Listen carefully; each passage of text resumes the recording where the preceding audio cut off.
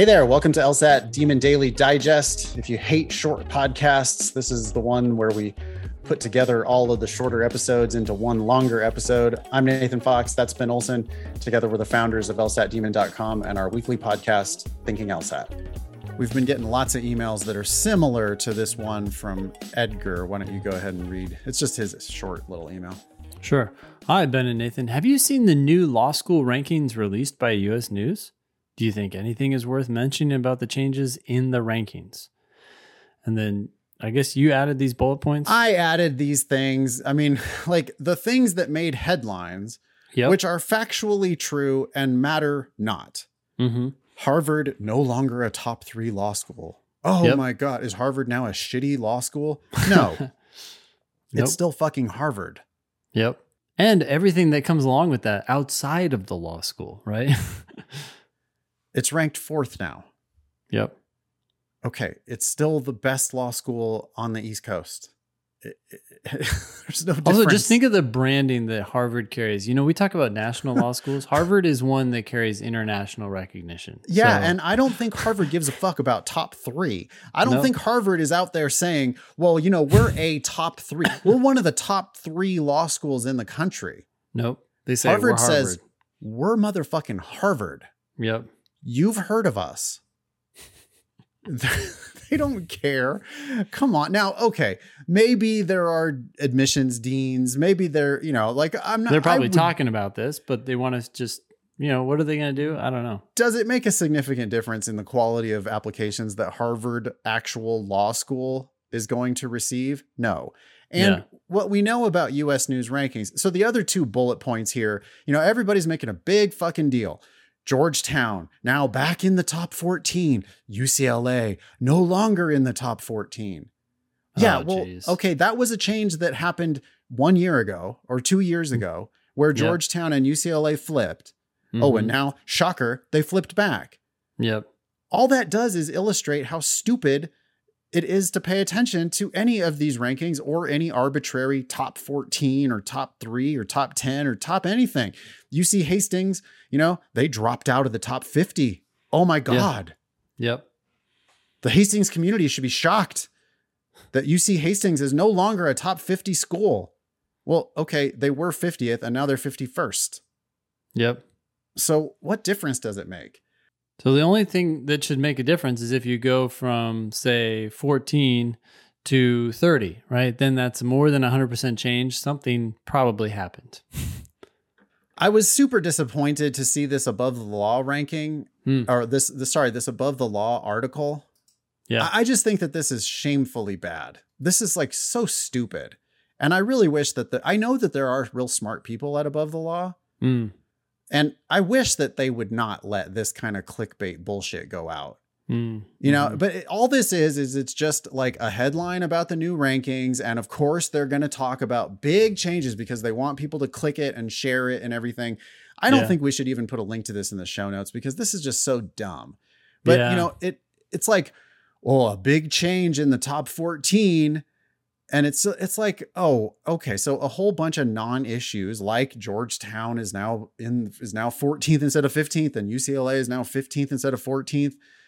You know, Chicago +1, they're now top 3. Harvard, this actual this chart which they show here, and they show what they show how much each school has gone up or down.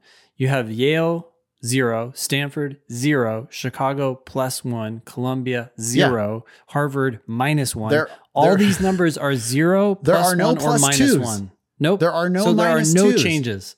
There are more zeros or the same number of zeros as pluses and -1s. Yes, which still means nothing. The same exact data would have supported a more accurate headline that was like bunch of fucking nothing. Yeah, just don't look over here. Nothing to look at over here. But of course that doesn't get clicks.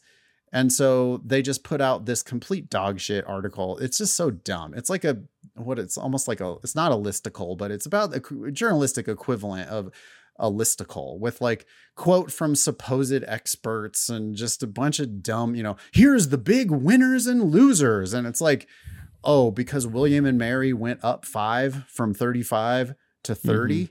Who fucking cares? Mm-hmm. It's not a difference that matters.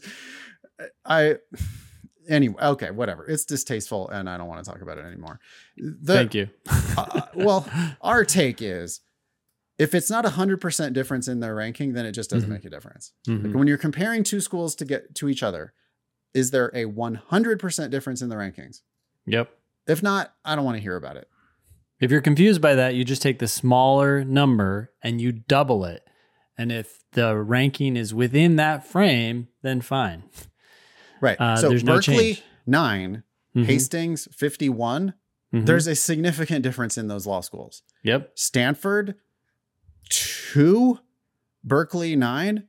There's a significant difference in those law schools. Mm-hmm.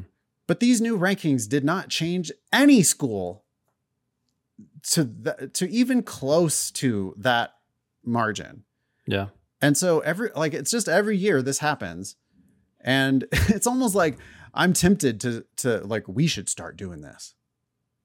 We should start publishing a bunch of clickbait bullshit on the day that the rankings come out. What if we published articles that just said US bunch of fucking nothing. Nothing happened. And then people are like, what? Once again, I heard something did happen. Don't look at these rankings. Yes, let's do that.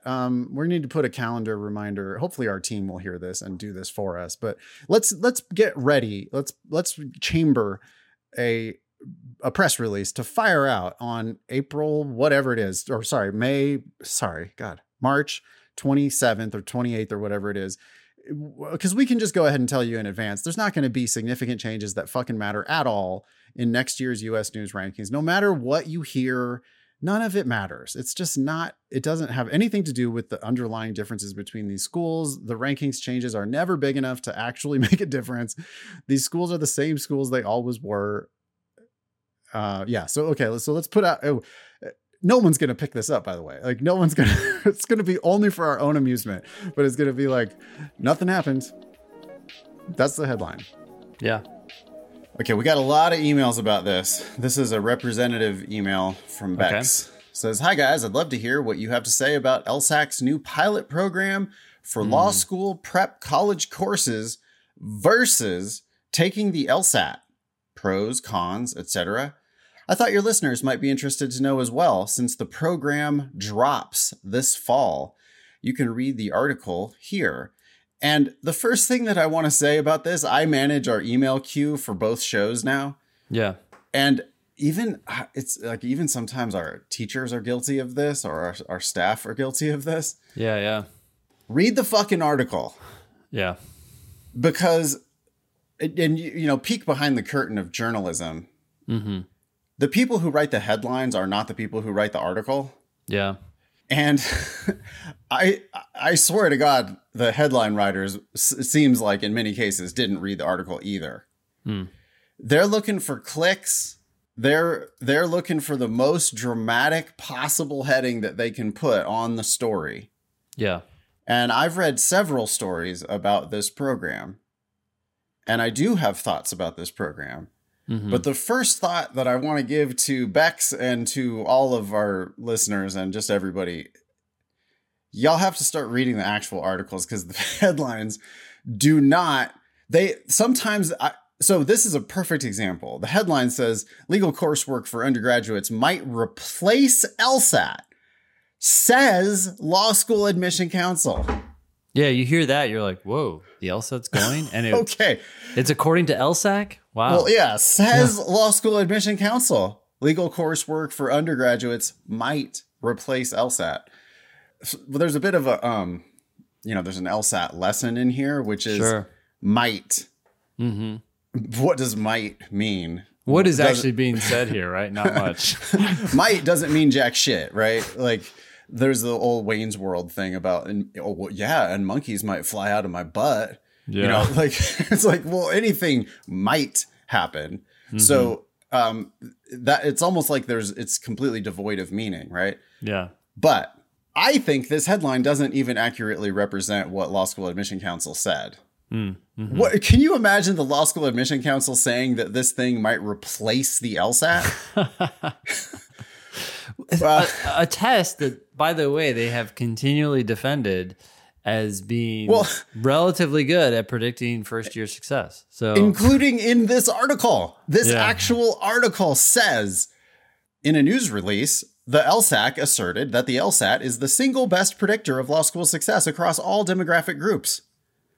According to Griffith, Griffith was, I believe, an ABA person. Yes, this is LSAC's. Oh, no, it's LSAC. Sorry. Griffith, LSAC's vice president for product development and business intelligence.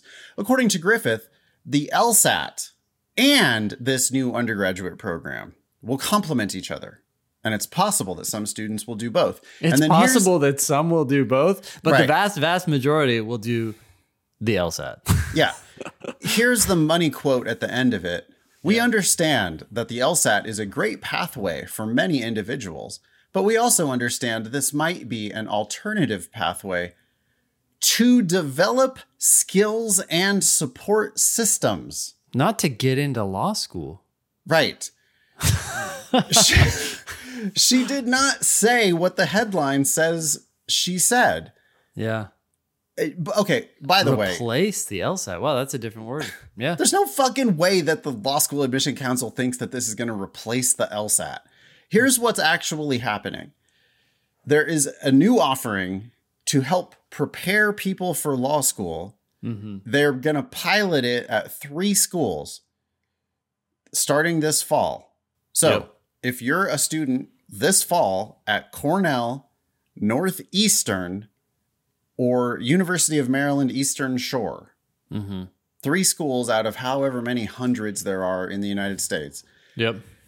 If you are an undergrad at those schools, then you could take some courses in this new, what are we calling it? Legal education program.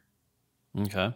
Yep. But I mean, they're going to study the validity and reliability for law school admissions of this thing. And when you read, by the way, great, cool.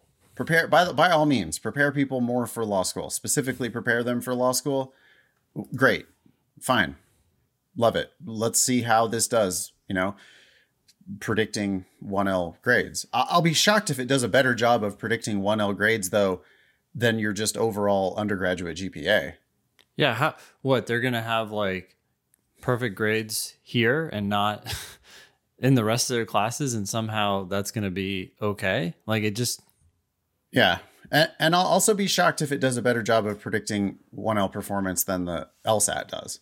But hey, if it does, wow, that's great. Awesome. Well, and that's the whole point of pilot programs and studies. Yep. It also, I don't think it can possibly hurt the predictive value, right? Sure. So you could add to it, right? Right.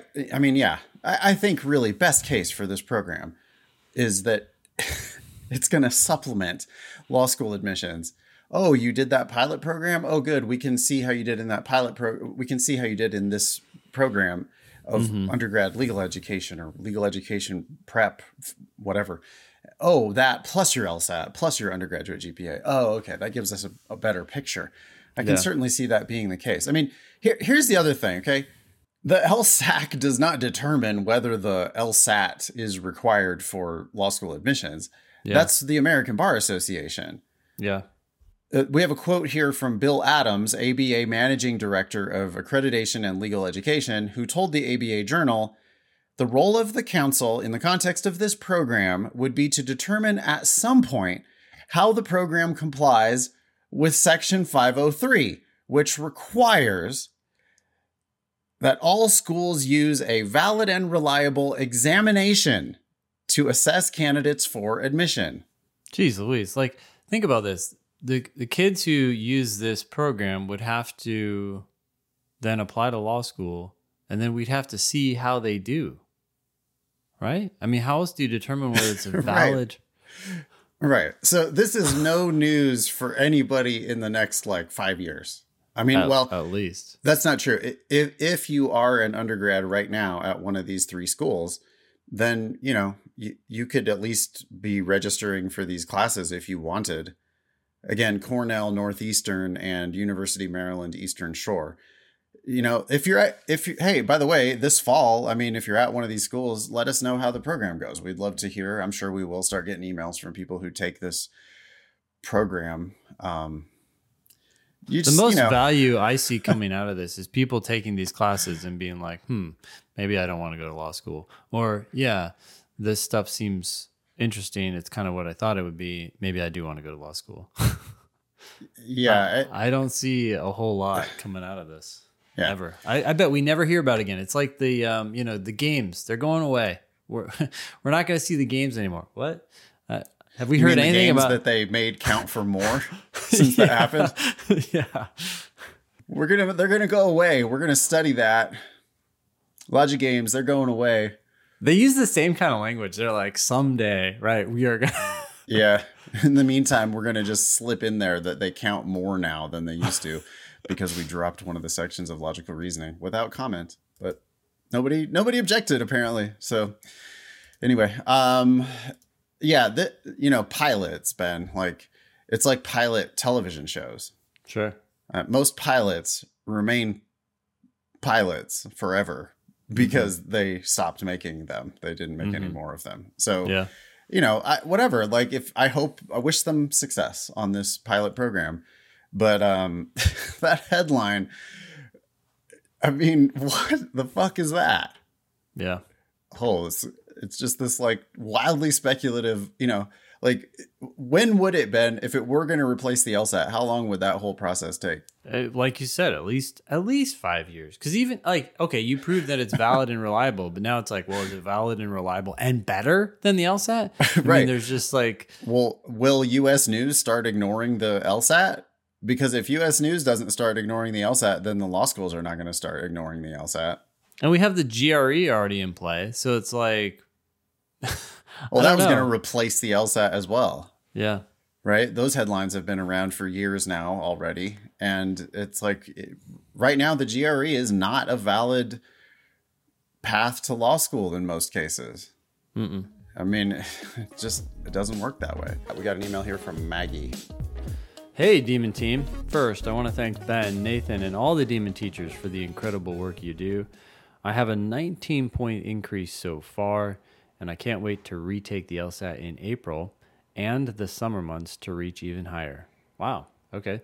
So it sounds like you've already locked in that 19-point increase. That's awesome. Amazing. I mean, that's exactly what we're talking about, right? I mean, Maggie's getting greedy.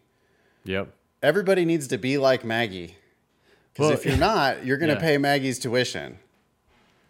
I think they get greedy when they realize that there are actual dollars associated with those additional points. When you really see the game that's being played here, then it makes perfect sense, right? Time, effort to increase that score. Roughly $10,000 worth of tuition per LSAT point. I think that's a useful rule of thumb. It's a round number. Yep. I'm convinced that there is a school out there right now that won't admit you. But if you improve by 10 points, that same school will give you a full ride. Yeah. And just order of magnitude, I think it's about 1 point per $10,000 per point. Roughly. Yeah. Yeah. Go to lsatdemon.com/scholarships and play with various LSAT scores. And, the school you're looking at, if I'm not talking about one school for you, I'm talking about somewhere in the country, there is a school that today won't admit you. But if you add 10 points, they will give you a scholarship. So go to lsatdemon.com/scholarships to check that out. Which makes also the reason for that is a reason for retaking it, right? Because if you only have to pay $200 for the chance to get one more LSAT point and thus 10 grand, who wouldn't take that chance for $200? And we're not talking about paying $200 for a lottery ticket. Just take it again, do the exact same thing you did last time. It's not a random chance. It's a super good chance. I mean, Maggie is working hard. She's got the best advice she can possibly get because she's working with us. Mm-hmm. And she's already improved by 19 points and is hungry for more. Like her, she's going to walk into the April test going, well, I know what I've been able to do on all my practice tests. I understand the test. I get it. I expect to do well. And then she'll take it again in June and again in August. and then she'll apply early in the beginning of the next cycle with a really kick-ass LSAT score. I mean, this is somebody who's going to law school for free. Yeah. Anyway. She says, I have a question about how to frame my law school plans to a potential employer during a job interview next week. The position is at a research center attached to a law school that I'm very interested in attending. Should I bring up my plans to apply to law school during the interview? It's a 1-year contract position, so law school attendance wouldn't intersect with the role's tenure. Okay, so if there's no conflict here, if you're not applying for a job that they expect you to hang around as long as possible, but you're planning to leave before they expect you to leave, I don't see why this is an issue. I would bring it up if they're curious, if you thought it was relevant to the job. Yeah. But otherwise, I just don't care. Job interviewing, you should be there to talk about the job. Yeah. You should be like, I think the easiest thing to do in a job interview and the most impressive thing you can do to any employer, you can flip it entirely. It doesn't have to be like this interrogation of the applicant and this like, probing into the applicant's history and future plans. No, instead, why don't you start talking about the work they do at that job? And it's almost like assume that this is the first meeting. Well, because it is, if you get the job, assume that this is the first meeting of your job there. And you're there to learn, like, how can I help? What are you guys working on? What are we going to be doing together? What important projects do you have coming up? What challenges are you currently facing that I can help with? Like just change it entirely instead of this like defensive, oh my God, are they going to ask me about whatever? Like, is it going to be these topics that I should steer clear of? And instead of that, why don't you just ask them about their shit? Yeah. Like ask them about their work that they're actually doing there. No, the mindset is key. Think of it as they're the ones that are on trial. Yeah. Right? Do you want to get that job there? Like, yeah, you don't really know. You think you're interested, but what if it sucks? What if you talk to the person and they seem like an asshole? Yeah. Like, you want to go work for them? Yeah. Yeah. Or what if the work that they do isn't the kind of work that you thought it was? Because you don't really know. You don't work there. Yeah. You don't know. You have no idea what that job is actually like. I mean, I take it from me as an old guy who has had many, many different jobs. They're never what you think they're going to be. They're not exactly what you think they're going to be. They could be better, and most of the time are worse than what you think. Yep. Because you have the rose-colored glasses, right? Oh, that looks like such a great research. Yeah. Yeah, but then once you get in there, the odds are pretty good that you're going to get in there and decide that it sucks. So, like, you should be going in there interviewing them. Yeah. Like, it's either a perfect fit or you should walk.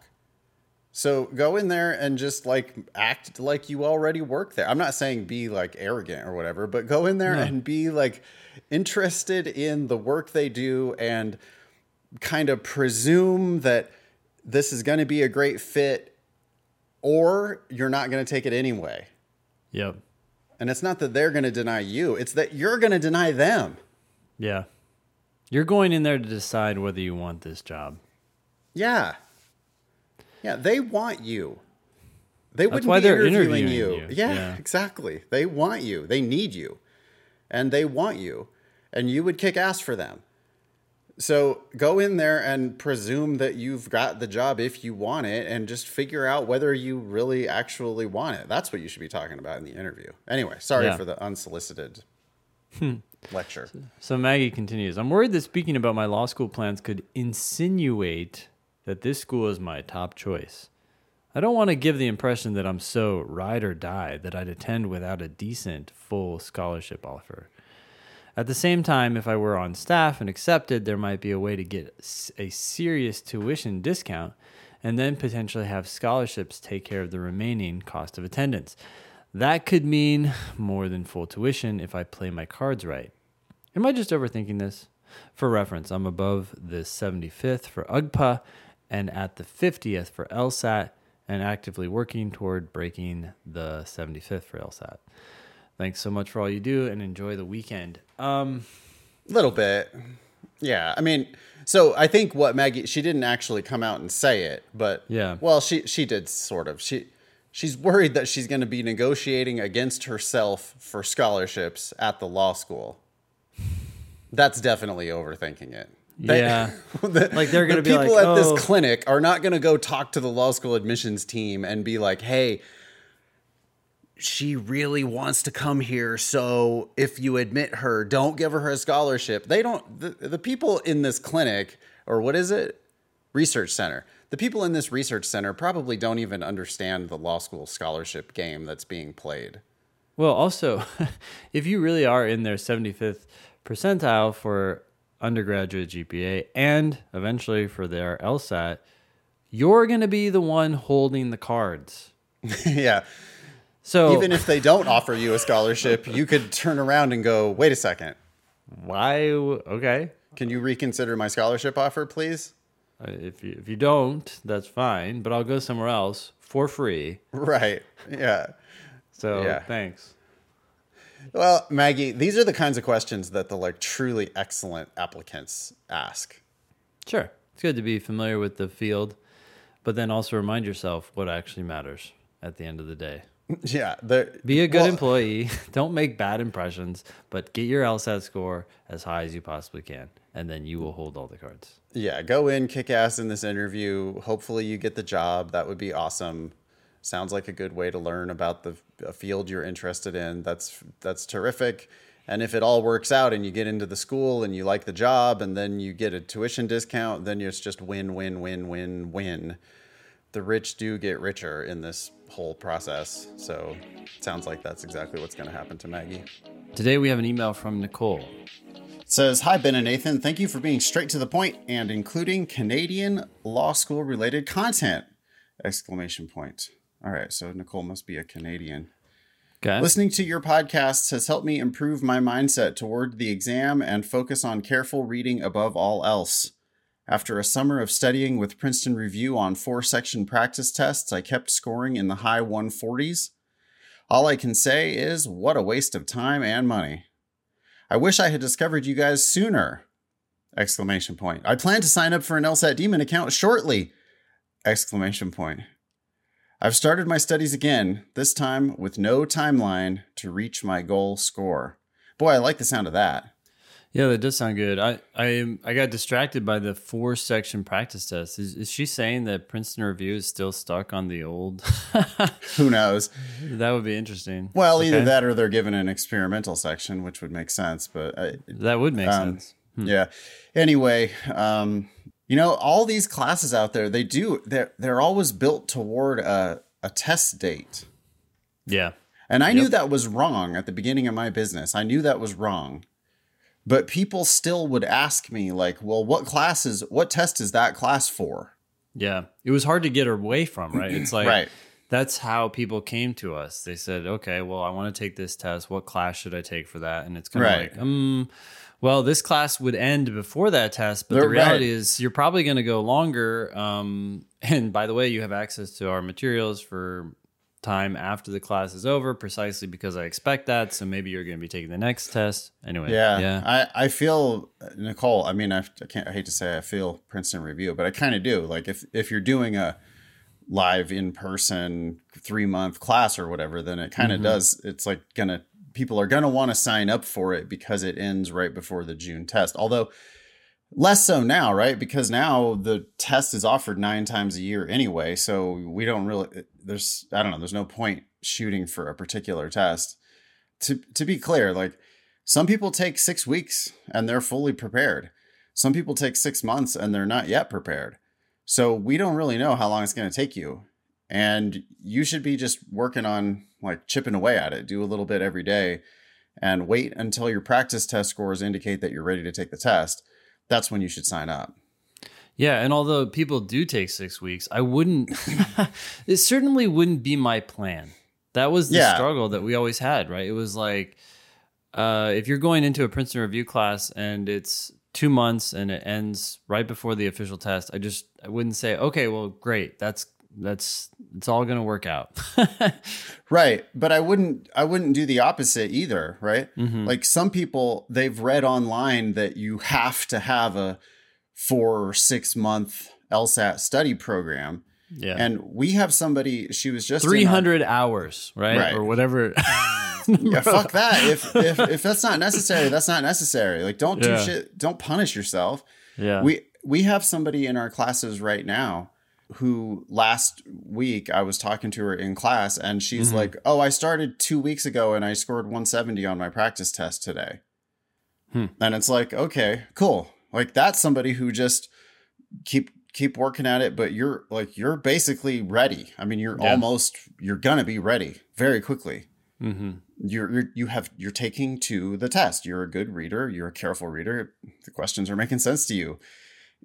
That's because they make sense. You got it. Like you know, and so for somebody like that, it's like, yeah, great. We've got you for probably 1 month of the LSAT Demon live. Mm-hmm. She's going to pay us a total of $295 and she's going to be fully prepared for the LSAT. Yeah. And maybe knock it out of the park on her first attempt. Of course, she should plan for retakes if necessary. But, you know, that's somebody who, like, the timeline would have failed her in the opposite direction. Sure. Right? Because I think, you know, sometimes students come to me and they're like, well, so I'm planning on taking the test in August. But I scored 170 on my most recent practice test. And I'm like, whoa, August. I mean, how are you going to fill that time? Like, you got a few chances between now and then. Like, why wouldn't you be shooting for these other? Anyway. Yeah. Okay. Back to Nicole. Sure. When I decide to take practice tests again, after building a better foundation, I don't like that question. Should I be using 3 or 4 sections to calculate my LSAT score? Okay, well, that's because I used a previous 4-section exam I took with Princeton Review and scored in the high 140s. And then I eliminated one of the 3 sections. And then I used the 3-section score conversion program for raw scores on the Power Score. Just do your tests in the Demon and you won't have to do any of this. So Don't even worry about it. Yeah, the Demon gives you 2 choices. You can either take a 3-section test or you can take a 4-section test. But if you take a 4-section test, one of those sections will be experimental. You won't know which one it is, of course. And the Demon will exclude that section from your final raw score and thus your LSAT score. So just let the Demon do it. Yep. Yeah. So Nicole, come study with us. This podcast is not supposed to be a commercial for the Demon, but we're going to help you a lot. And your conversion, she says, when I converted it from 3 sections to 4 sections, or from 4 sections to 3 sections, my score increased to the mid 160s instead of the 140s.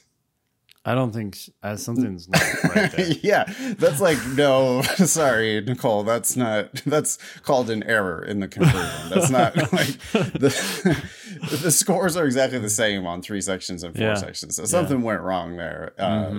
Whatever you did, don't do that.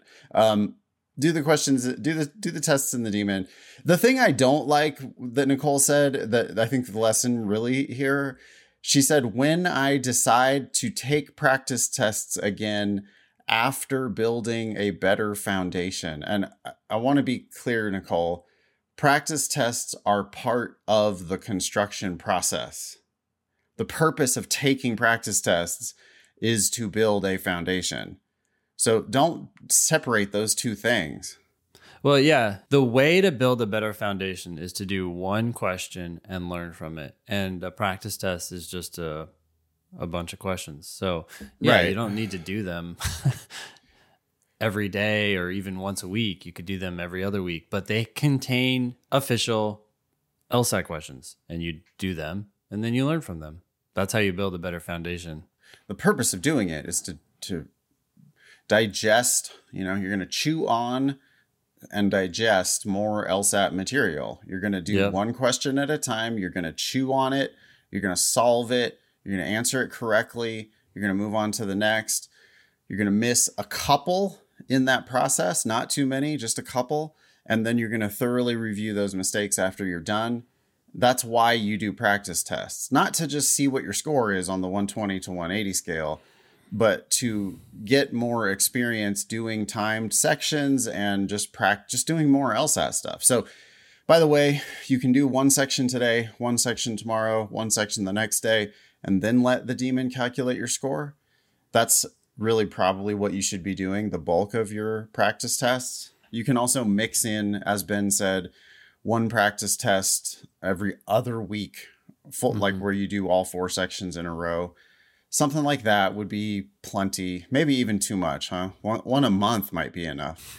Yeah, I think it's kind of a function of where you're scoring, right? The lower you're scoring, the more you should probably just focus on individual 35-minute sections so you have the stamina and the focus to review them. Yep. The higher you're scoring, the fewer questions you're getting wrong, and the easier it is for you to review. So the more practice tests you can fit into your life. Yeah. That student that I mentioned earlier, the one who's, already scoring 170 after 2 weeks of prep. Yep. That student could do a practice 2 tests a week, maybe. Yep. Because Absolutely. you're going to sit down, you're going to solve basically all the questions. I mean, if you get a 170, you've only missed 6 or 7 questions, maybe. Yeah. And so then you're going to review those 6 or 7 questions, but that's a solid day or 2 worth of work. Total, including the review. And then, you're ready to do another practice test if you like. Of course, you also don't have to, because you can just do a section. Need. Yeah, you could do sections or even drilling. Right. Like some of this is dependent on your personal schedule. Like how much time do you have right now? Do you have 35 minutes? Really an hour to do a section? Do you have 3 hours to do a test and review? What do you think about 3 or 4 section tests for Nicole? Do you care whether students do or don't mix in the experimental section?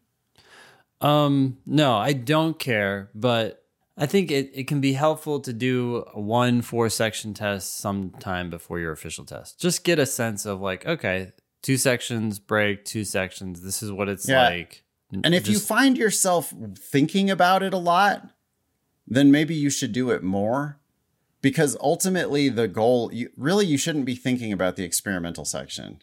Mm-hmm. People just obsess over it. Yeah. It's like the first thing they talk to me about, they get done with their official test and they, illegally, they're not supposed to talk about the official test, but they do anyway. Immediately, as soon as the official test is over, they're sending me emails about well, I just really hope that the second section was experimental. And I'm like, what? The experimental section doesn't count. And you did 4 sections. You did your best on all of them. This just obsession with thinking about the experimental section. Mm-hmm. It cannot possibly be productive, right? It's one of these things where there's no upside and there's only downside to it. Yeah. People need to stop thinking about it. Yeah. To be clear, if you do a 4-section test in the daemon, one of those is an experimental, you're still doing an official section and you're still getting graded on it. It just doesn't affect your LSAT score. So you can still learn from and review those questions. So it's not it's not a complete waste of time to do the experimental section in the daemon, because it's just another section. The only reason I favor 3 over 4 is that I want to make sure people review their tests. And the longer they are, the less likely they are to go through them. That's why we mostly recommend don't even do full tests. Just do a section instead. Yep. Because if you do one section, you might sit down and immediately review it. And that procrastination that people do, where they do a test and then they're like, oh, I'll watch some TV, relax a little bit. I'll come back and review it later. Yeah, then it's 9 or 10 p.m. and they're like, well, okay, I can't do it now. Well, I'll do it tomorrow. Yeah. And then tomorrow it's oh, well, I mean, I don't really even remember what I was thinking on those questions. So yeah, D makes sense now. It's so obvious. It's well, okay, what'd you do that all for? What was the point of that exercise? Right. Yeah. That's why for Nicole and others, we do want you to do practice tests, throughout your process. Mm-hmm. There's no point putting it off. You should just do a practice test. Yeah. But you've got to block out the time to review that test if you're going to do it. That's the important part. We've got an email here from Owen. Go for it. Ben and Nathan, I'm currently finishing up my final semester of undergrad this spring, and I plan to apply to law school for fall of 2023. Okay, so you're applying this fall and then you'll go in a year. That's great. This last fall, I decided that law school was something I wanted to pursue. With a full credit load and marching band, I did not have the time to properly study for the October 2021 LSAT that I took. Looking back, I completely understand how foolish it was to try and cram this test in for the fall 2022 cycle. Yeah, you're reading Owen wrong. Owen is talking about trying to apply. He wants to start law school this fall. That was originally his plan. Mm-hmm. And that's a very, very bad plan. It's right now March. You're ridiculously late in the cycle. If you're not going to law, if you're starting now, or if you're studying for the LSAT now, you should not be. You're going to get ripped off if you try to go to law school this cycle. You're not even that early for next cycle. You should be working hard right now in March. Well, I think that was his plan, but his plan now is to apply. His plan has changed. Yeah. Yeah. Okay. All right. I had little confidence going into the exam, essentially cold. 30 minutes of free Khan Academy prep per day for 1 week. Okay. Total of 3.5 hours of LSAT prep. Okay. My diagnostic was a 148. Anticipating that I would perform horribly, I purchased the score review. Okay, so by the way, if anyone's ever anticipating that they're going to perform horribly, withdraw from the test, okay? I got back a score of 154. Although I knew it wouldn't get me into law school for free, I was pleasantly surprised considering my lack of prep and the fact that I ran out of time on my fourth logic game, selecting C for every question. I came across your podcast a few weeks ago and started Demon Free this week. I plan on purchasing a premium account for the month leading into the June LSAT. Is 30 days enough time to increase my score by 14 points or more?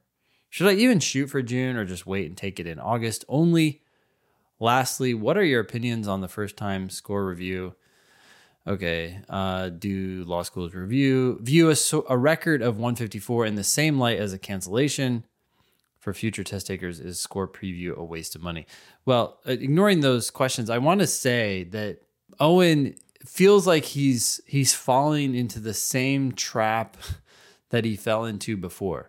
Right, he spent 3.5 hours preparing with Khan Academy for his first test, and now he's like, okay, what's the least amount of time I can spend and get ready for this test? Yeah, like Owen, are you going to be this kind of lawyer?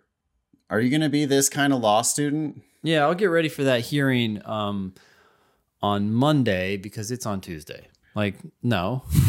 You're not going to be the kind of lawyer who does the minimum to prepare for trial, right? You're not going to be the kind of law student who does the minimum to prepare for your exams, right? This is the beginning of your legal career. You need to be flipping this whole thing on its head. You need to be preparing as best you can before you sit for an official test. Yep. Because this is step one. I mean, boy, Owen, we're in the business of like changing people's lives.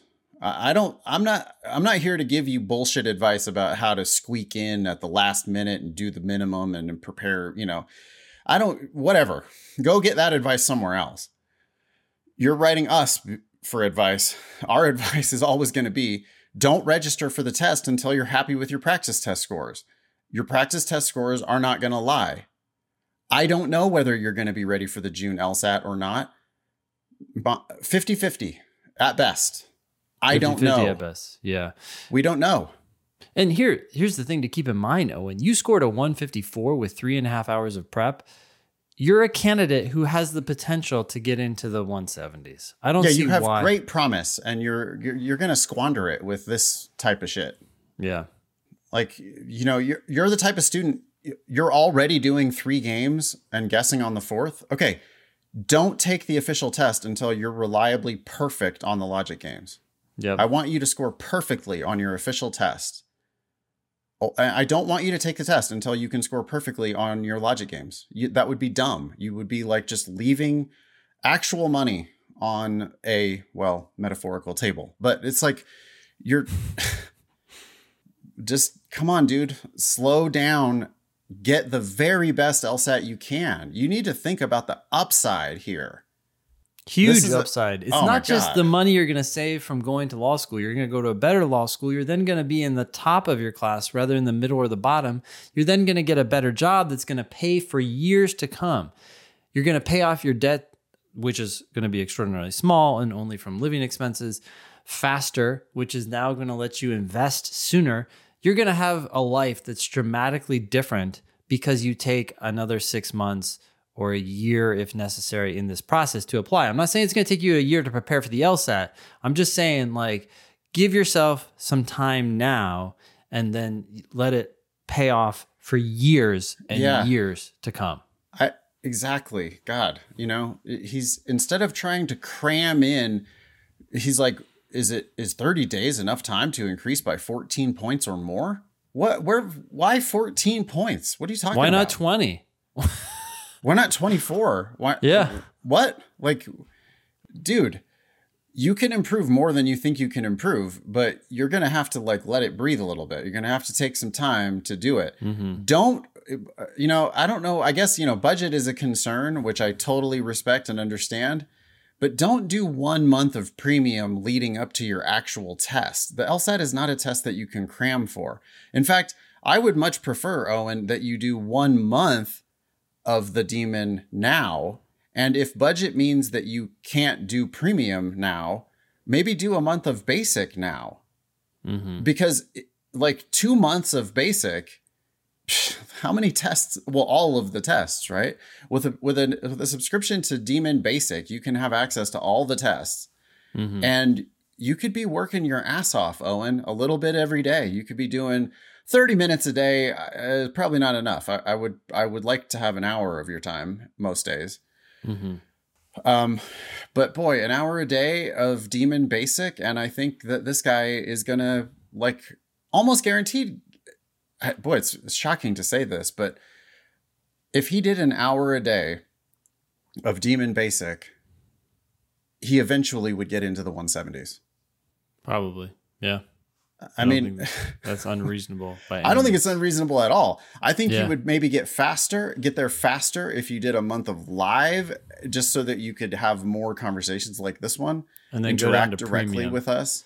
I do think that premium would be better than basic if for someone who's once they're like scoring much higher, because then you can get the explanations for those more recent tests. For the more recent ones, yeah. The point is, I mean, whatever, Owen, I don't care what level of the Demon you do, but I think you're exactly the type of person that we can help a lot. Yeah. But the first thing is, and what we haven't done is looked at Owen's Demon Free, like to see how much he's actually doing in the Demon. There's a lot you can do in Demon Free. And I wonder whether Owen is actually even taking advantage of those resources. Because this just seems like somebody who, and boy, it reminds me of me, someone with great promise, someone with a hell of a lot of horsepower, like a lot of potential, but was always trying to get away with doing the minimum. And in my view, that's just not a lawyer. Like, I am not a lawyer. I don't have the work ethic to be a lawyer. Yeah. And Owen, you know, the LSAT is an opportunity for you to demonstrate that you do have that work ethic. So I would start with that. Email daily@lsatdemon.com if you'd like to ask us a question or share some LSAT or law school admissions news. Thanks for listening.